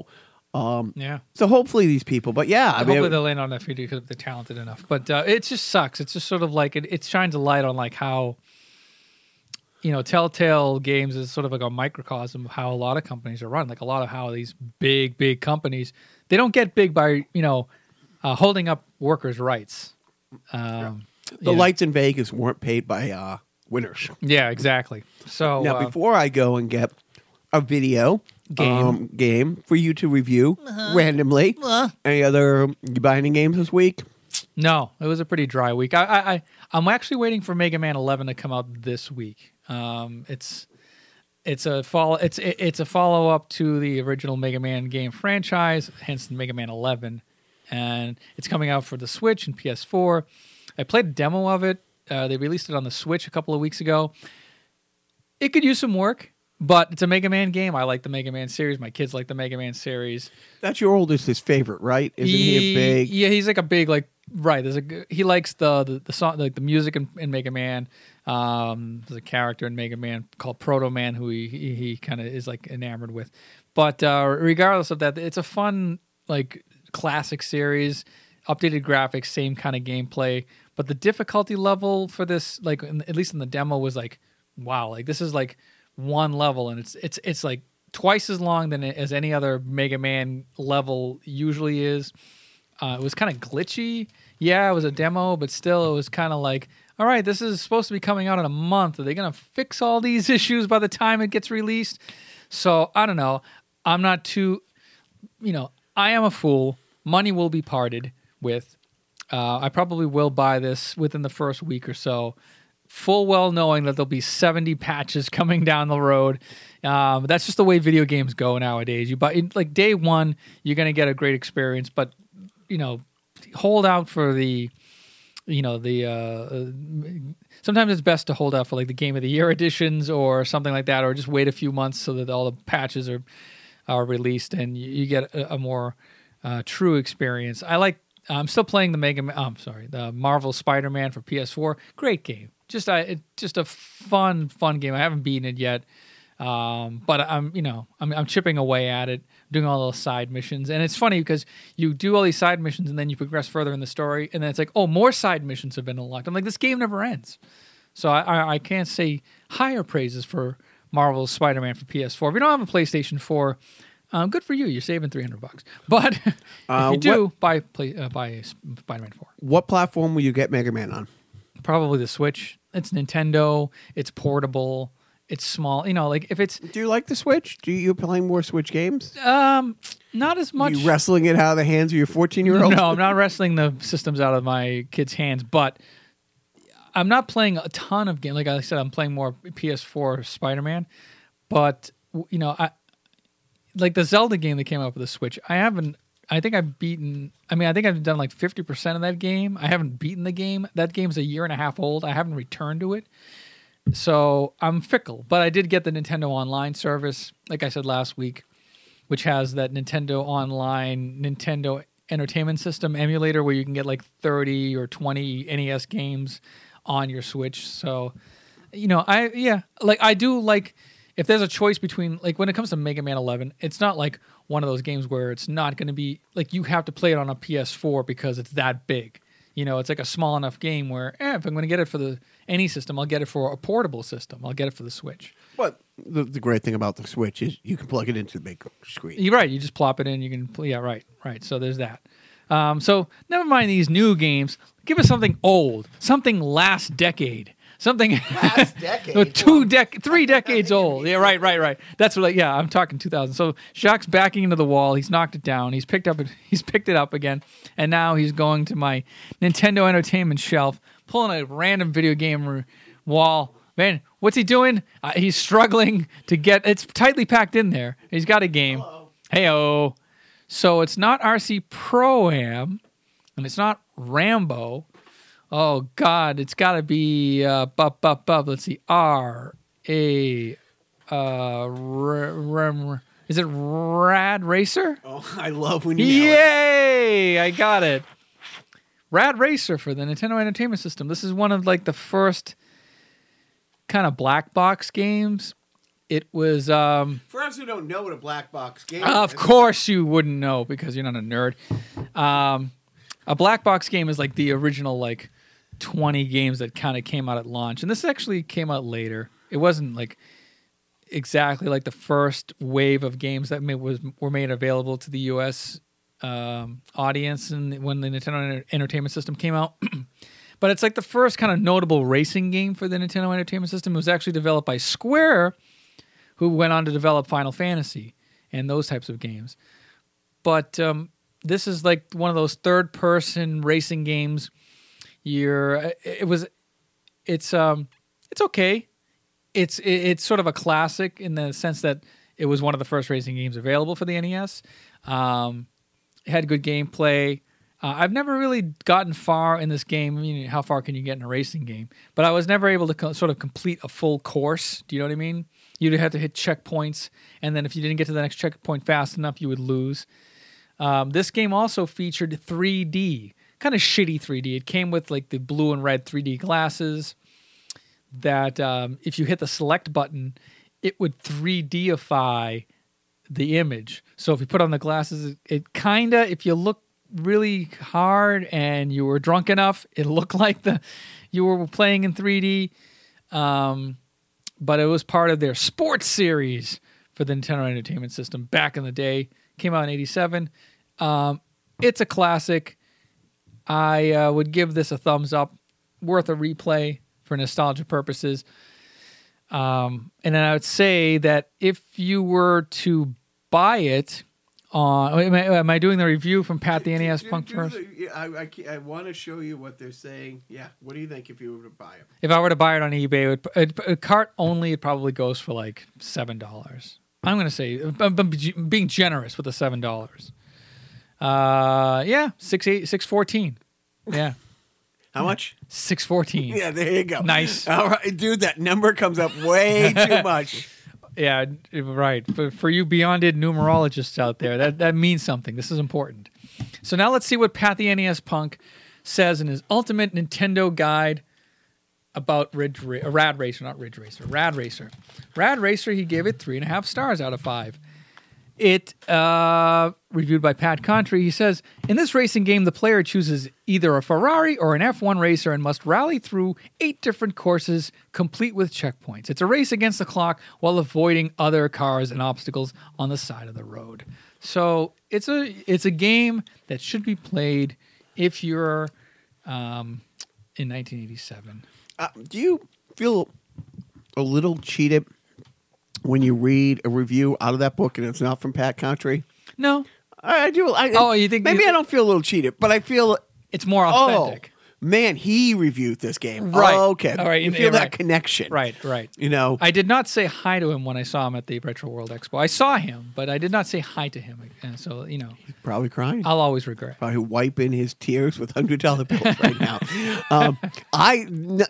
Not only do I love when we do the review and you guess which game it is out of the 400 games behind me by looking at the space and you can guess. I love when you guess what game it is, and I really enjoy it, as I do believe most of the listeners do, when you've played the game. Yeah. That's an added bonus. Oh, he knows what he's talking about, kind of. Are you? What did you watch this week? What are you recommending? What did I watch this week? Not a whole lot of streaming. I'm just kind of like, like whatever's on. Like, this has been kind of a lazy TV viewing week. They're showing reruns of Doctor Who now on BBC America because the new Doctor Who is dropping next Sunday, the 7th. And it's the first female Doctor Who being portrayed. So that's pretty exciting. She's the 13th Doctor. I didn't get into Doctor Who until my wife introduced me to it in 2005 when they rebooted it. She was a big Doctor Who fan, and she loves watching Doctor Who reboot. Like, that's like her... Like, I'll watch... If Goodfellas or Back to the Future comes on, I'll keep it on in the background as sort of background noise. That's what she does with Doctor Who. It's on, it's nonstop, and if it's on TV, it's on our TV. So that's kind of, I guess, what I've been watching lately. That and game shows. Oh, always game shows. Me, absolutely nothing. Great. Except, well, I haven't even watched like the Kavanaugh hearings and stuff like that. I'm on this thing which we talked about a couple weeks ago, where I replayed Arkham City, 100% in it. Sweet ladies. There you go. By the way, I decided when last week you said you 100%ed it, I went back to my old save states in Arkham City on the Xbox 360, and I'm like 67%. Not too shabby because I only have a couple of like Riddler challenges to kind of go through. Basically, it's all the Riddler challenges and all like the fighting challenges. The 440 Riddler challenge trophies, and I got the trophies. I got all the trophies. You got all the trophies, You're right? It's just like the combo challenges. Those are my fun things, like where you have to like zip line without touching the ground 5 times. That kind of thing. That kind of yeah. No, those a couple of those. Yeah. Honestly, one of those was a good day. A good day. Pushing 50, and over the course of like 3 weeks, must have spent 8 hours, like a full work day, trying to get one of those flying challenges. You say good day, I say great day. To my credit, sidebar, there should be no credit given to video game playing to a guy 50 at all in any way, shape, or form. But no, one controller was thrown against a wall. Great. I'm growing. So yeah, right. So you're only replacing systems, not controllers. Shut it. But this week I haven't watched anything because I've been streaming, MSNBC, listening to all the talk and the analysts and all, while playing Arkham Origins. You mean the black sheep of the Arkham pseudo trilogy? It's I liked it. I I liked it when it came out. And honestly, I want to know why, like, I've stopped listening to some podcasts that I used to like because it's nerds finding things they don't like about the things they love. just out of like having to do so, like to do it just to do it, like Let me tell you why Infinity War sucked. right. Let me kick you in the nuts. Right, exactly. Remember that fun thing you had, the joy you had watching the new Star Wars movies? Here's why you're a dork for doing that. Right. That's not how Han Solo got his... What? Yeah. Did I love Solo? No. Oh, by the way, it's come out on digital. Have you already bought it? Don't judge me. No, Just I want to know enjoy so it. I can watch it. Just enjoy it. But I have. It's fun because like the boys love the Batman games, and the little guy has reverted back to only dressing in Robin and Batman outfits now. It's October. It's us. It's not. It's, But now it's October. Now You it gotta is. step up your game. Which, by the way, we did step up our game. We, sidebar, have our own front lawn for the first time in our lives. Boys came home from school the other day, and there was one of those big inflatable horse-drawn pumpkin carriages being driven by Grim Reaper. There's a 6.5 foot tall Grim Reaper with what do you call those? The axe that he carries. Oh, the scythe. Scythe.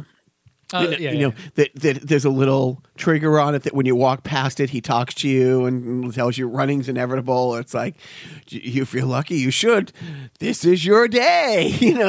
A full size skeleton. We just bought a skeleton, and then in the kids section, I saw a pirate outfit. I'm like, okay, I'm gonna notch it up a bit. Like, yes, I'm cosplaying with my new skeletons to spruce things up. And I do like musicals. Draw your own conclusions. Also got, it says, now this is the kind of creepy but funny yet sad thing. We got one of these skeleton hell dogs that you walk right by the front door that howls when you walk by and isolated bread. If our dog Loki was to be eradicated in a nuclear blast and only to be bones, that's what he looks like. And it's like, when we saw it, we're like, oh, that's really sad. Let's get it. But back to what I've been watching. All I'm watching is Arkham Origins, and it's a good story. And again, and by watching you mean playing relentlessly. Yeah. I won't 100% this because it is a lot of the challenges are, and you think the story's done, and you go back, and it's like as you're playing the game. You get a police call. You interrupt you hear a police call. This is happening, and there's nobody to go check it out. This body, so you got to fly across the city, and but it's fun. The story's good, but that's all I've been watching. Like that, and the Kavanaugh, and the drama, and scene. I'm looking forward to when I finish, playing. When we all three of us in the house that play Marvel Spider-Man, finish it and get sick of it, so I can hand it off to you, so you can play it. Because it's really good. Did I mention it's good? Yeah, and it's surprising that it's PS only. Well, it's Sony. Sony Right. owns the rights to the Spider-Man movies. But it's going to be like game. Well, I guess that. They don't license Mario stuff to the PS Network or the Xbox. No, it's like Nintendo. Yeah, right. But no, it's just it's good. I don't think it's on PC. I think it's really PS4 only. PS4 only. Yeah. A parenting tip of the week to end with the folks, Joe? Yeah, give us one. Little guy. The tough thing about his school is he gets on the bus now. Like last year, we left the house at about 8:50. We could leave at 9. I could get them there on time. If you're not early, you're late. But you could leave at 8:50, was usually the wheelhouse. Now he gets on the bus at 5 minutes of 7. That's brutal because he comes home at the same. He actually gets home after his brother. So by the time we go pick up his brother and get home, his brother gets out at 3:25. We're home by 3:45. He gets off the bus about 4:10. It's a long ass. And then he's got homework. I'm going to say, yeah. And it's like in the first, so far, I'm going to say 2 or 3, maybe 4, but I'm going to say 3 to be safe. The bus driver has to go to the back of the bus and wake him up. The poor kid is done. So the other morning, he's like, "Can I have ice cream for breakfast?" I'm proud and safe in saying, because I know management isn't listening, yes, he had mint chocolate chip ice cream. I'm not, that guy. So I made him eat half a banana first. Then he could have his ice cream before getting on the bus. And he had asked like last week, it's like, "Can I miss a day?" I'm like, "Well, let's see how you do." And then the other day, I'm like, just went and picked him up halfway through the day. I asked, it's like, what time is a cutoff between being absent and early dismissal? I got there at like 11:15, like 11:30. I will sit there for the next 15 minutes and just let him come home. And we just spent the day because to quote Risky Business, sometimes you just have to say, "What the fuck?" Yes. I use that a lot, but. Yeah. Well, I like to quote Ferris Bueller when you say, "You got to stop and smell the roses sometimes." Right. So that's my parenting tip. It's like the other one. And here's the fucked up thing. I have to talk to my sister about this. When we got back and went to school, the oldest one hated it. Like went to school screaming, crying. screaming. Like every night would go to bed crying, can I please miss tomorrow? Can I please skip? Can I take a half day, please? Like anything but happy birthday, not happy birthday. Every day. It was miserable. And when we first got back here and we were staying with my sister, she's the only one who can really know how prevalent that was. He says the other day, it's like his birthday was a little over a week ago. It's like, you can miss on your birthday. Well, there's something this day he didn't want to miss because they were doing a movie thing at school. And it's like, okay, well, we'll pick a day next week. You know, Mama doesn't start her new job for another week. Let's just skip a day. And then the next week rolls around and he goes, can I do a half day? Because I want to have perfect attendance. Yeah, the look you gave me was the same look, you know, the what are you talking about, Willis look. And then his brother's like, yeah, but I was going to miss the day too. It's like, you know, don't pull me down into your ass-kissing, polish the apple, put it on the teacher's desk bullshit. But yeah, that's how things have changed. But that's my parenting tip, is just fucking enjoy it. Okay. Just give your kids ice cream in the morning. Why not? Yeah. Diabetes, schmiabetes. They're young. They'll burn it off. Yeah, you know, say he did jiu-jitsu 3 times this week and did baseball today. Did he like any of that? No. But did he do it? Yes. So good for you, Noah. You're a good dad. All right. Don't have management. No, please.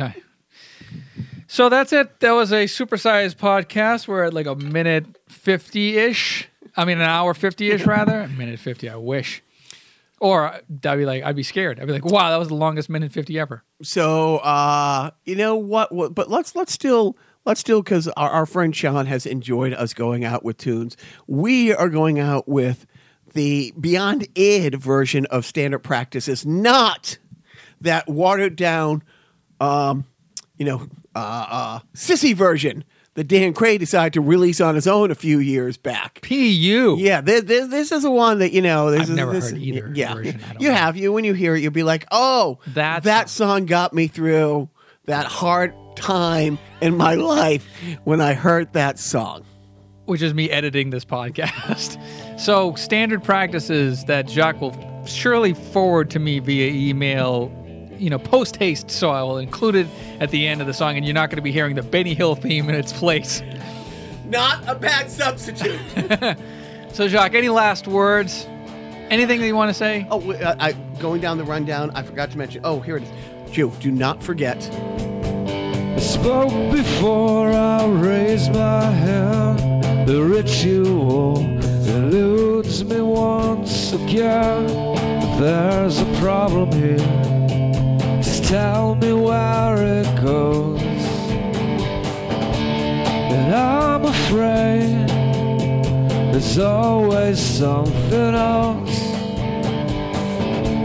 Why discuss it when there's still room in the back, the bottom shelf? You try to fight it, and all you get is bruised. And everyone's amazed, I'm just confused.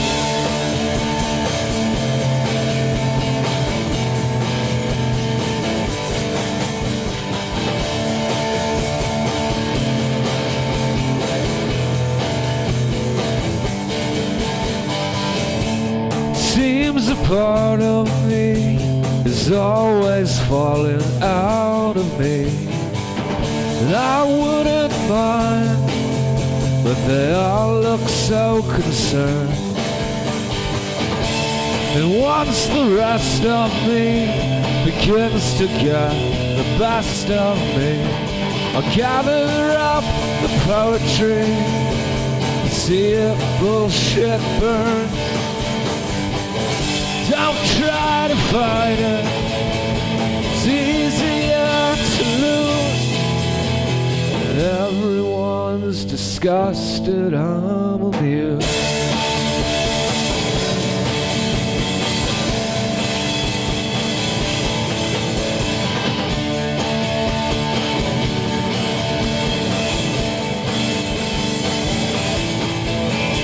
It's all standard practices, the paper cut, the all better kiss. We both know what it is, but it's not working. I'm not the norm I used to be. I don't know what went wrong with me. I waited on epiphany, but nothing really changed. And they said it sucks, but there's nothing you can do. While they got fucked, I did my best to get used. While they got fucked, I did my best to get used.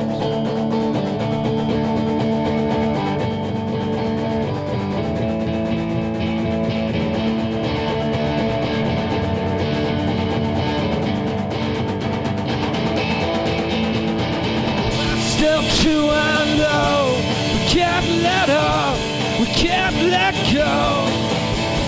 We're still 2 and oh, we can't let up, we can't let go. It's all standard practices. The paper cut me a better kiss. We both know what it is, but it's not working. It's not working. It's not working.